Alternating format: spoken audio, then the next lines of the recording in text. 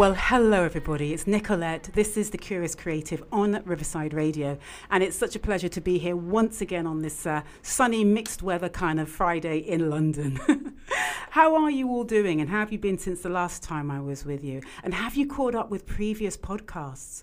Well, if you don't know, you can catch them at anchor.fm anytime and just check out the previous guests that I've had. And please do tell a creative or one or two or three or 10,000 so that they can also share the love and get informed emotional management for their own creative genius.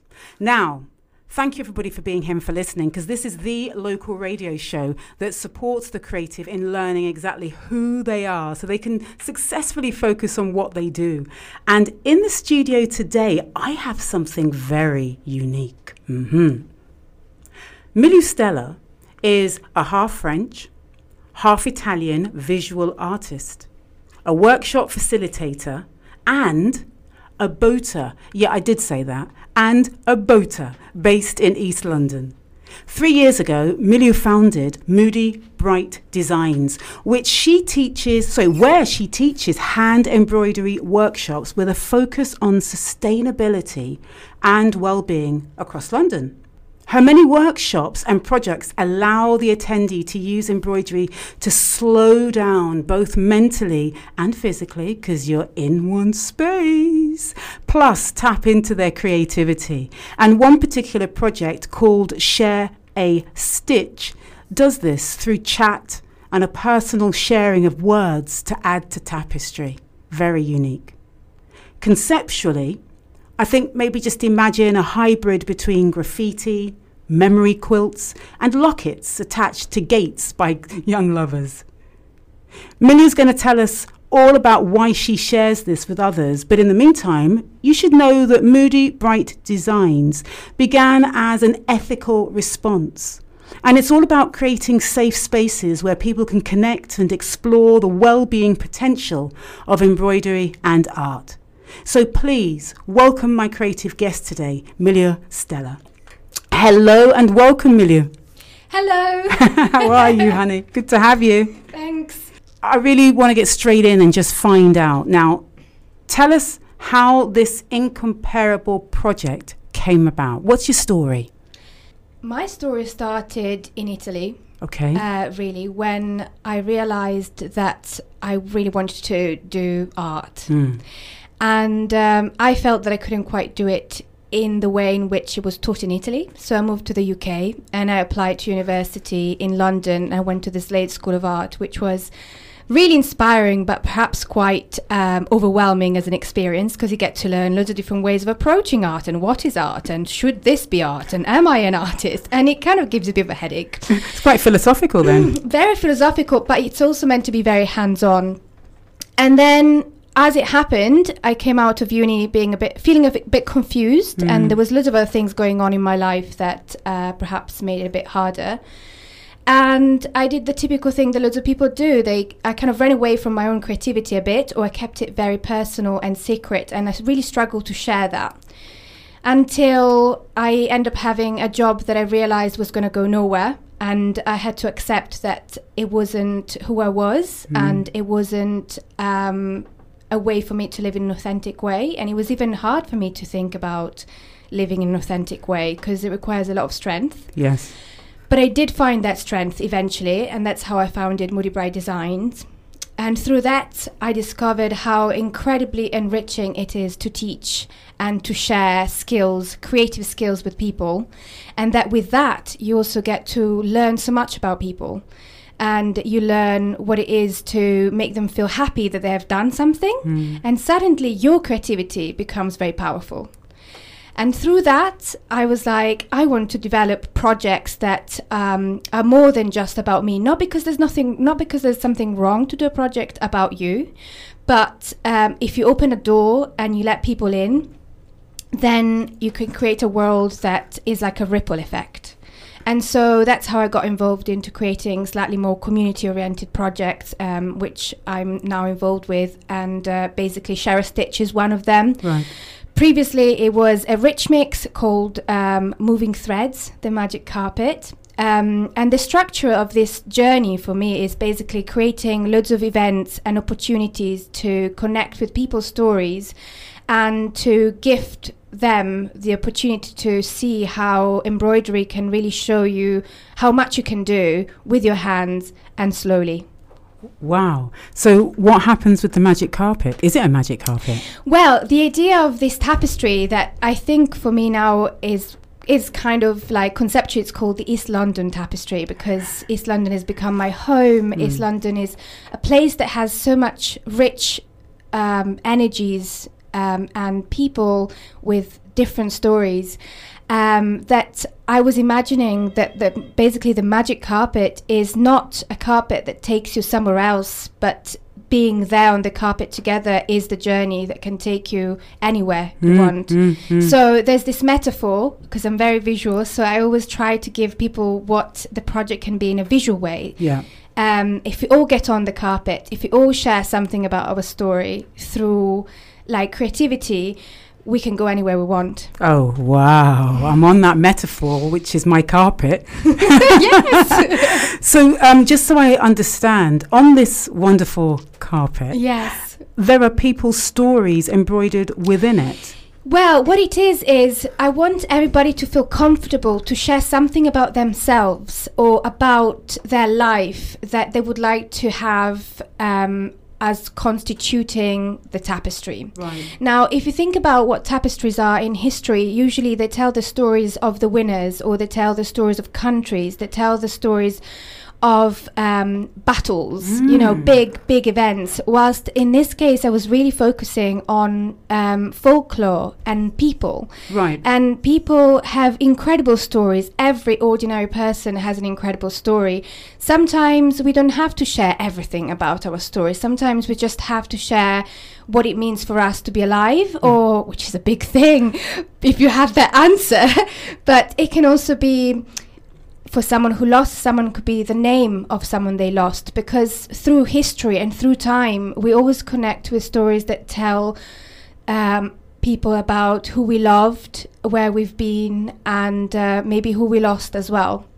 So there's space for humor in the tapestry, of course. Yeah. But when you think about what you want to celebrate about yourself, it could be the friendship, that long friendship with someone who saved you in situations that you thought you would never be able to come out of. And you can just embroider that person's name. It doesn't matter, you know, that everybody understands what that person's name is, but we know that if it's there, it has meaning. And so it has to be there. And for me, this tapestry, which is only at the beginning, is really a way to tell the story of everybody who wants to take part, and for it to be everybody's like energy in it. Yeah. So was this at Rich Mix, the venue? Yes. Okay. Yes. I was there for a pilot of 3 months, and now I'm really happy that I'm going to be, I've just had another term confirmed at Poplar Union, which is where everybody can come. Woohoo. And I am currently in the middle of applying for funding, and I'd like to take it to as many places as possible, because I really would like people to know that this tapestry is happening and that they're welcome. And it's not about their skills, it's about their presence, about that experience of being in that moment, all of us together, like connecting with each other. And in a way, it's a way also to, you know, burst social bubbles, which is what we live in, I think, quite easily nowadays, because whether it is through social media, whether it is because it's comfortable to just stay with what we're familiar with, I'd like to create a space instead where there can be like intergenerational connection and, you know, unlikely, maybe more unlikely meetings. And I'm working also to take it to mental health services, and I'm going to be taking it in September to the New Handbrew Project, which is an amazing organization that offers creative workshops for people who are recovering from addiction. So, you know, instead of telling the story of the winners, I want it to be the story of those that might feel maybe voiceless or disempowered or not like addressed in any kind of way. Yeah. And hopefully also poets and artists and anyone, because it's our tapestry. So why can't it be everything that we want it to be? And that was a question that was coming up for me. Is there a particular audience for this type of thing? I think I'm really looking at creating a creative community. So it's an art that isn't for an audience. It's an art that is for participants. So it means that it's not for people to come and look at. Sure, at some point we'll celebrate it because it will be finished and people will look at it. But it's so important instead to connect more with the process of making it. So local groups in East London, but share a stitch is for anyone who knows about it, who'd like to come. Yeah.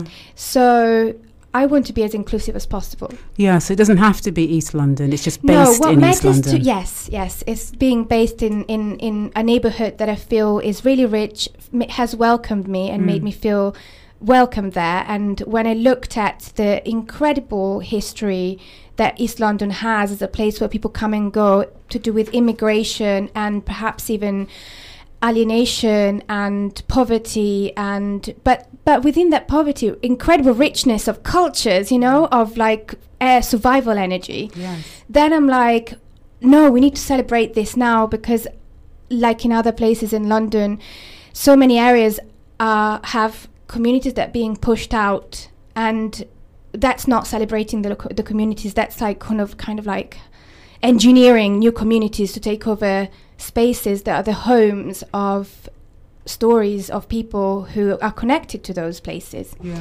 And so for this reason, I feel that the East London Tapestry should be a celebration of that huge richness. Great. Now, where are these end products going to be displayed? Where?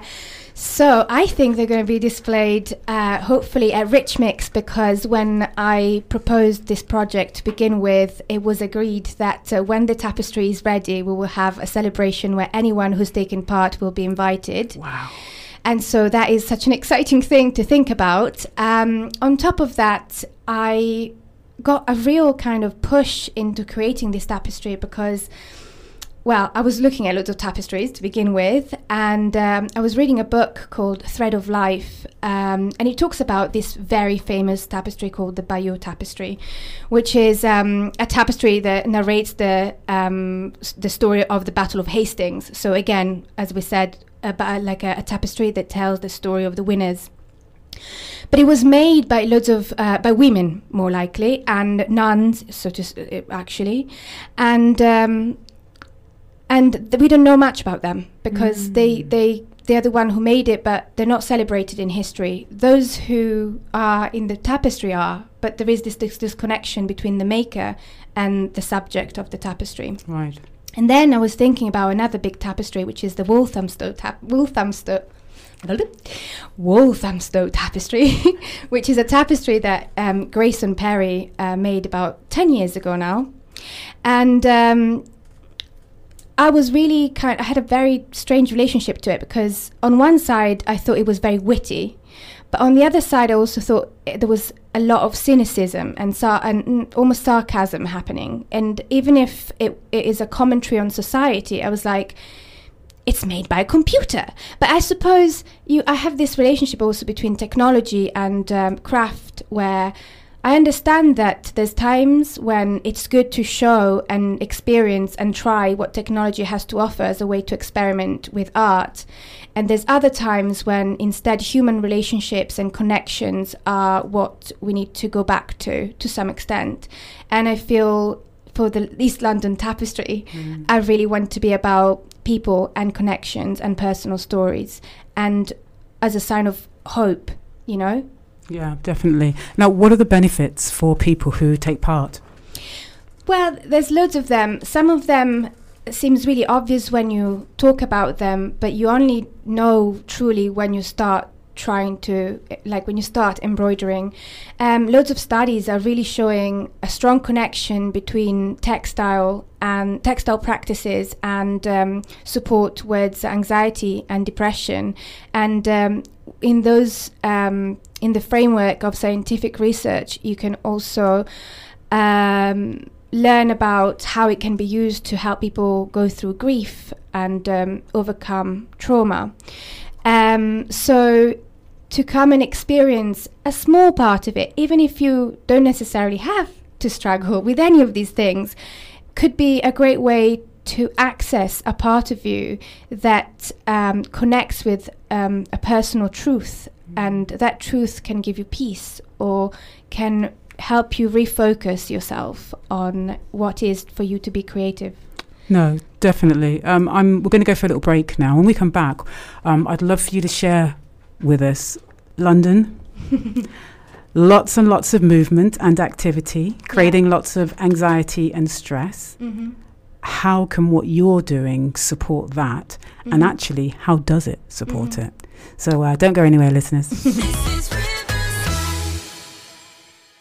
is Riverside. Hello and welcome back. You're listening to Nicolette on The Curious Creative, and it's good to be back. So, Milou, hello again. Hello. We are back together. We ended the first part of the show with me asking you about, okay, so what are the benefits for Londoners here? Would you shed some light on that, please? Yes. So, well, for Londoners and for anyone else's. Sure. Okay, maybe I should rephrase it. What are the benefits for city dwellers? Yes. Well, as we all know, city dwellers have a very stressful type of life because I suppose, as many people have commented upon this, it's not a very natural rhythm. There's so many natural rhythm that we should be able to follow, which are way slower than the type of frenetic life that we lead here, that we really do not manage to tap into. And embroidery, for that reason, can be quite an important activity that allows you to reconnect with your peaceful self. So you can do it on a commute if you wanted to, once you have started, because it does not require too much equipment to be doing it on the go. It's an activity that you can also use to live more sustainably, and by that I mean that by paying attention to how long it takes to stitch something together, you can start really seeing the value of of the creative process and the finished object. Because if you use it for, say, mending your clothes or to create a beautiful gift for someone, the value is increased. And the idea is discovering value not because of how much money we have spent, but of how much time we have given to it. And so this is something as well that you can rediscover, and you can become more connected with if you start doing embroidery. But it's so much more. There's a community of embroiderers which are lovely people. And for example, we meet at something called the Embroidery Loop, and it happens at the Create Place once a month, and there's people from all ages and all backgrounds, and all we do is we sit and we continue on a creative project that we have ongoing. So if you imagine again how London can be this place that requires for you to spend money or travel far, in this case it's in East London, because that's where I do most things, but it's just 3 hours of bliss where you can meet new people and perhaps engage in conversations that you wouldn't have engaged in otherwise. So peace and quiet, and then you can even feel that the world of embroidery can be a bit like a cocoon, because when you embroider, you can create a bubble around you, a very safe bubble where there's just you, and your thoughts can slow down, because when you get yourself involved in a simple repetitive task, you can really tap into a part of you that can heal you and is healing as nature. Yeah, so positive psychology, cool part of that process flow, where you literally lose track of time and track of everything until you come out. Yeah, and you can start from very little. You know, it's not like I don't know, realistic painting where so much skill needs to be put into. With embroidery, stitches can be very little and they can be very abstract, and mending something can also be a very small task. So you don't have that huge fear that you might have sometimes when you try to be creative, but you think, oh no, I'm too upset or too unwell to be creative today. Well, I think needle and thread show you a creativity that is very kind to you. Yeah. Are these settings for people who actually know how to do it, or are you teaching people in any way? I always help in all of my community projects. I'm always there to help people if they've never held a needle in their hand. So I'm there to help them. But I also teach a variety of classes.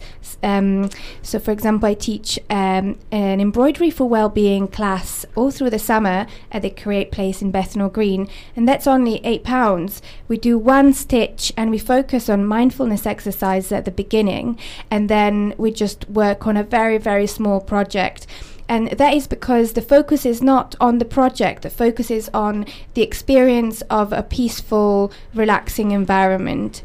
And the cost of the class is affordable because it really matters to me to make it as affordable as possible.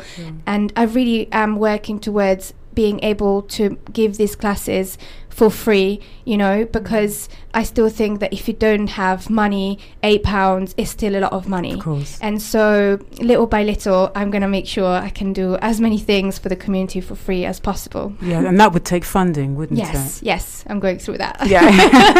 The joys of funding. Measure the impact. Objectives, outcomes. Oh dear. Lovely. All right, so I'm getting an idea of this mental and emotional well-being support that you're able to offer, not directly but indirectly, within this space. Yes. And would you share us your story, as in that there must be something within all of that that you've benefited yourself to appreciate how important this is? Yes. I mean, if I go really back in my past, I know that me finding a creative space as a child was a way for me to save myself and keep myself protected from things that either I couldn't fully understand or that felt painful. In my family, there's been like a long-standing history of various mental health problems, some of which I don't think were actually diagnosed properly. And if you're growing up in an environment where, you know, your closest reality is one of inherited pain and unexplainable, because you're little, ways of living, you can succumb to it, or you can hide in a safe place of yours. And imaginations are such powerful things for this reason, and that's also why I care so much to do things that put art and well-being together, because your imagination can save you. And it's a tool for you to discover transformation, and I believe in it because it worked for me. And so I will never believe someone tells me at any point, if it ever happens, that our imagination is pointless, because it's not true. And so as I developed my own creative power, at first it was just helping me. But then I suppose what happened was, I feel like you go through different stages of your creativity. First, it helps you being alive and understand things and question things. And then you get to a point where you start trusting your gut, and that gut can take you somewhere. And when you start trusting your gut for real, then there's an extra step that you go towards. You realize you've got a lot to give, because if your gut told you that what you feel and want is right and helps others, then you, by nature, I think, start thinking, well, then what can I do to help others? And that enriches your life even more. So in my journey, I ended up also struggling a lot with mental health problems, but deep down, my creative energy always told me that I wanted to heal. And when you go through the journey of healing, it can take many years. But I came out of it, and I feel that if I hadn't had my creativity, what would have happened? I don't know what would have happened. But it's very healing. It's very healing. And I started from being very introverted and very pessimistic and depressed and self-harming, and things that are very common. Loads of people are going through this right now. It's just that not many people are talking about it, although more people are now. It's really exciting because if we talk about it, if we engage with each other, if we share stories, we can heal ourselves and we become responsible for other people's pain. And when we do that, the pain becomes something that makes us stronger rather than something that keeps us away from our potential. So I had therapy, and it was really empowering and incredible, and it really made me so passionate about therapy. And I see so many people in pain who really would be so much happier if they at least tried to go through therapy or find something that would help them connect with their pain. Sure. What type of therapy did you have? So it was quite little when I had it. It was like between the age of 16 and the age of 23 or so. And I've always connected with Jungian therapy. Now, my therapist, I remember asking her as a 17-year-old, "Are you a Jungian therapist?" I don't know many therapists. I know there's Freudians and I know there's Jungians. Are you one of them? And she said no.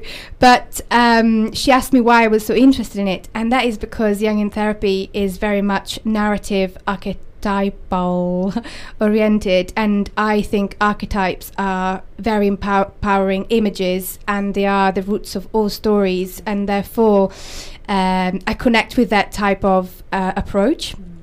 And actually for this, there's a book I want to recommend. I love it. Please do. It's called Women Who Ran with the Wolves. I cannot remember the writer, but the book is really famous. And it talks about how to tap into the wild woman, the archetype of the wild woman. So it's very feminist, but beautiful stories that borrow from mythology that belongs to South America. And like ancient powerful stories of myths to do with personal growth. Beautiful. Wow, that's great. So thank you for sharing. Women Who Run with the Wolves. Okay. Yes. So one of the things that was sparked when you first started telling us nearly an hour ago about your story was that you were really inspired by creativity with your art form. And the question that came up for me was, what was it that sparked you? What was that first seed? Well, it was books and music. Those were the two things. My closest family is not particularly artistic. In fact, I think that's probably why they had so many problems in many ways. And when I struggled to find an outlet for my thoughts and my questions, I searched for answers in books and music. And this is something actually we recommend to loads of people all the time. I used to be, like when I was 14, I had a bit of pocket money and I would go to the bookshop. And, what do you know when you're 14? You don't know much. So all I did was look at titles that attracted me or covers that attracted me, and read the blurbs. And I would spend hours in a bookshop just like trying to take in quite overwhelming information at times, including strange philosophical books that I couldn't even understand the sentences of. But it was reading, like, I first picked up very unusual philosophical books, and then I read them, and they talked a lot about creative energy. So that made me feel like I had creative energy. And then there was music that tapped into something really visceral. And then I was like, oh, music is also this thing that can save you. And so I kind of lived in an alternative world of my own that was very much based on the books that I randomly found in bookshops. until I started recognizing certain patterns. But I still enjoy when I feel that my mind is really busy and maybe kind of like with an energy that goes up and down and I don't know what to do with it. I like to take myself into a place so that the energy can come out, and I believe that you can connect. Well, your energy or your subconscious can tell you what you need and what you want because of what you pick up in a bookshop or in a library or in an art gallery. Yeah, it's the energy, isn't it? Yeah. And the words that you resonate with Yeah. and your memories and all sorts of different and things. you get what you need. Yes, Yeah. exactly. But it's that faith. You need to have that faith that you need to give yourself that time to see what happens. And I think that comes from trust. Mm-hmm. Yeah. So you've got someone listening who not really getting what you're talking about, and they're like, yeah, embroidery this, embroidery that. Yeah. What would you say to them to encourage them to just try? I would tell them that one of the biggest gifts people can give themselves is to try something for 2 minutes, even if they don't know why they want to do it or why they don't want to do it. You know, do something for no reason because there's a reason. You don't know it, but there is a reason.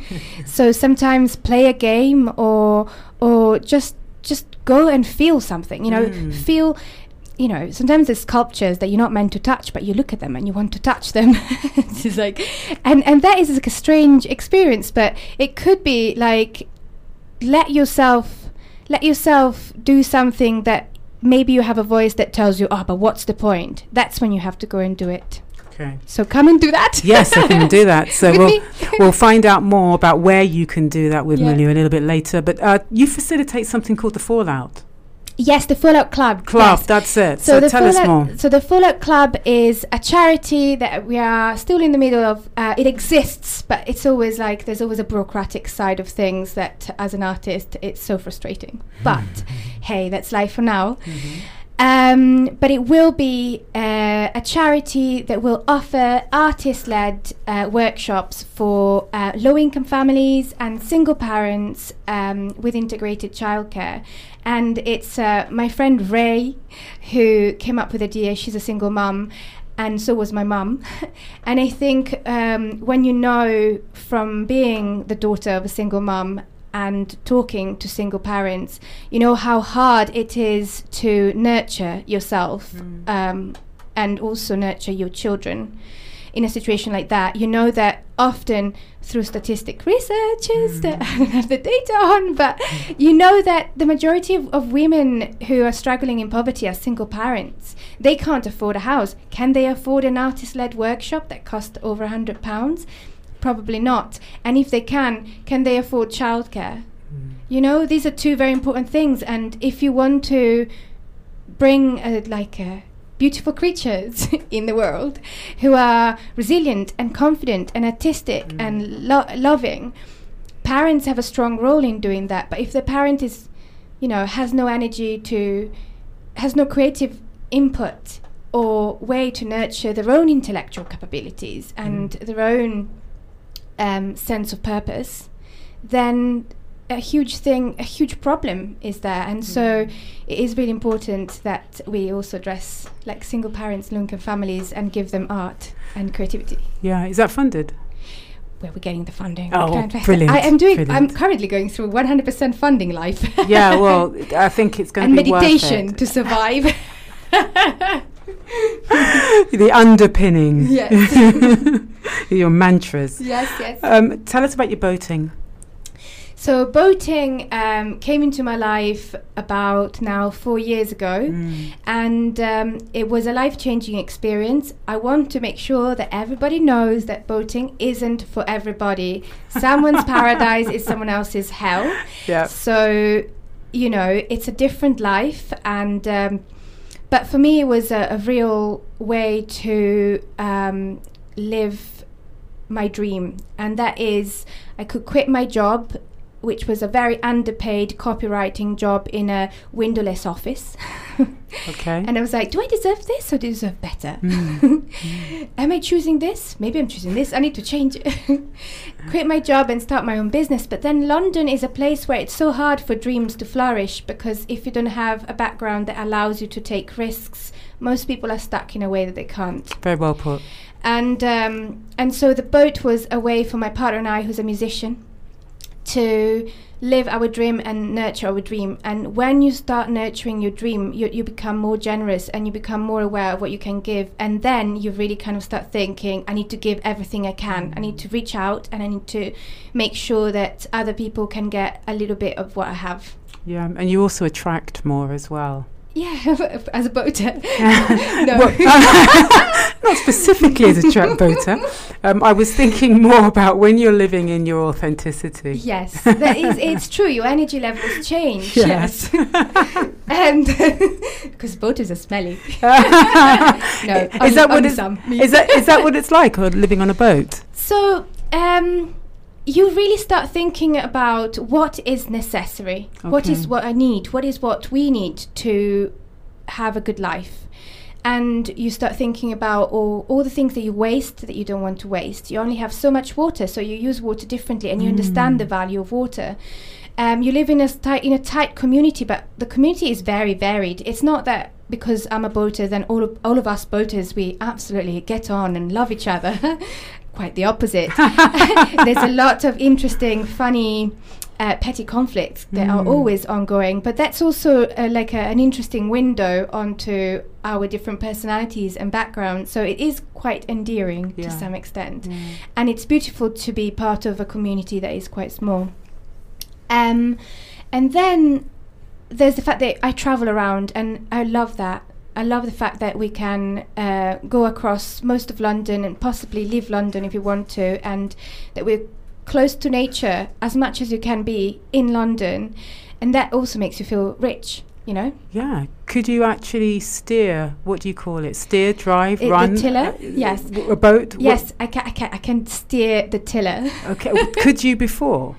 Could I before? No. Neither my partner nor I could. Okay. So this was a complete learning phase. Yes. So how did you learn? Well, my partner learned first because I had a bit of anxiety towards it to begin with. Yeah. And then all you have to remember is that when you move the tiller, you will go in the opposite direction. Okay. Which is like... you have to remember. You have to remember. You really have to be connected with the fact that you might panic about something, but you need to steer in the opposite direction if you want to avoid collision. Which actually is quite different to life. Yes. Yes. So that may be why it's such a conflict? Well, some people say, though, that going straight to where you need to be is not the right journey, that the better journey is actually doing through lateral thinking. Well, yes, but you don't go straight to it, but you keep your eye on it. Yes. And where you go from where you are now to the end space doesn't matter how you get there, you just don't lose the focus. Yeah, exactly. So I think we're both saying the same thing. We are. All right, so Milou, I would love you to tell my listeners, how on earth can they get to these amazingly unique projects that you're doing? Website details, I think, would be the best point of call, wouldn't it? And they can find everything there, am I right? Yes, they can. Okay. So, www.moodybrightdesigns.co.uk. Oh, you forgot the HTTP. No, I'm joking. HTTP. I'm joking.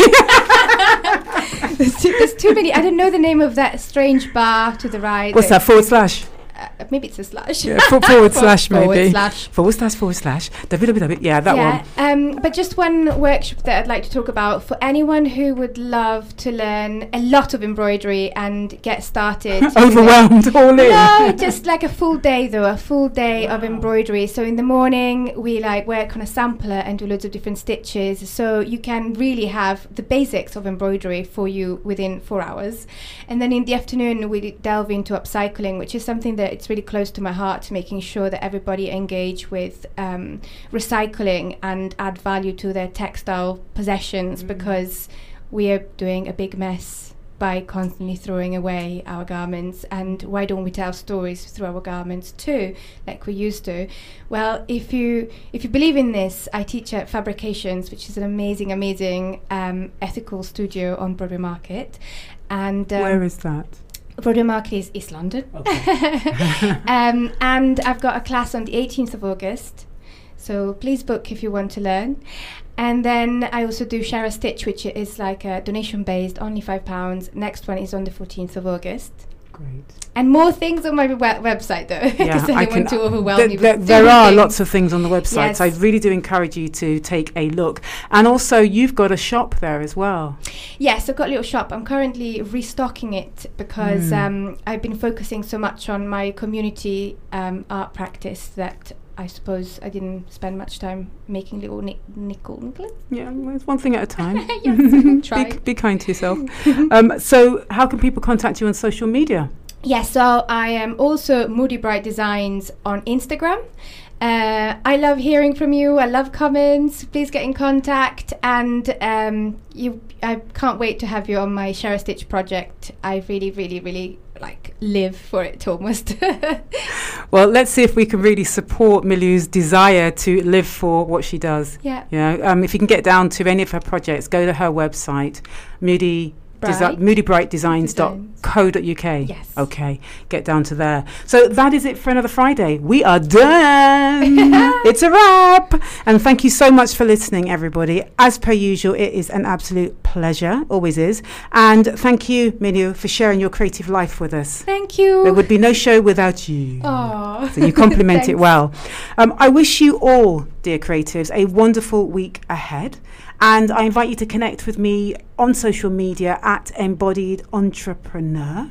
And if you do the Twitter thing, it's at Embodied Entre. And just to remind you, there are a few tickets left for my Pause, which is the name of it, and it does what it says on the tin, Pause workshop on Sunday the 18th of August between 12 and 3. So if you'd like to come to that, you're creative, and even if you're not a creative and just want some time out, you are so welcome. So go to my website, embodiedentrepreneur.co.uk, and please do sign up there and buy your ticket. Okay, so share the podcast. Anchor.fm, tell a friend, 1, 2, 3 or 10,000 friends, fellow creatives, and let other people know about what I'm doing. I'd really appreciate it, and I'm so honoured to have been here today. Thank you, Milou, once again.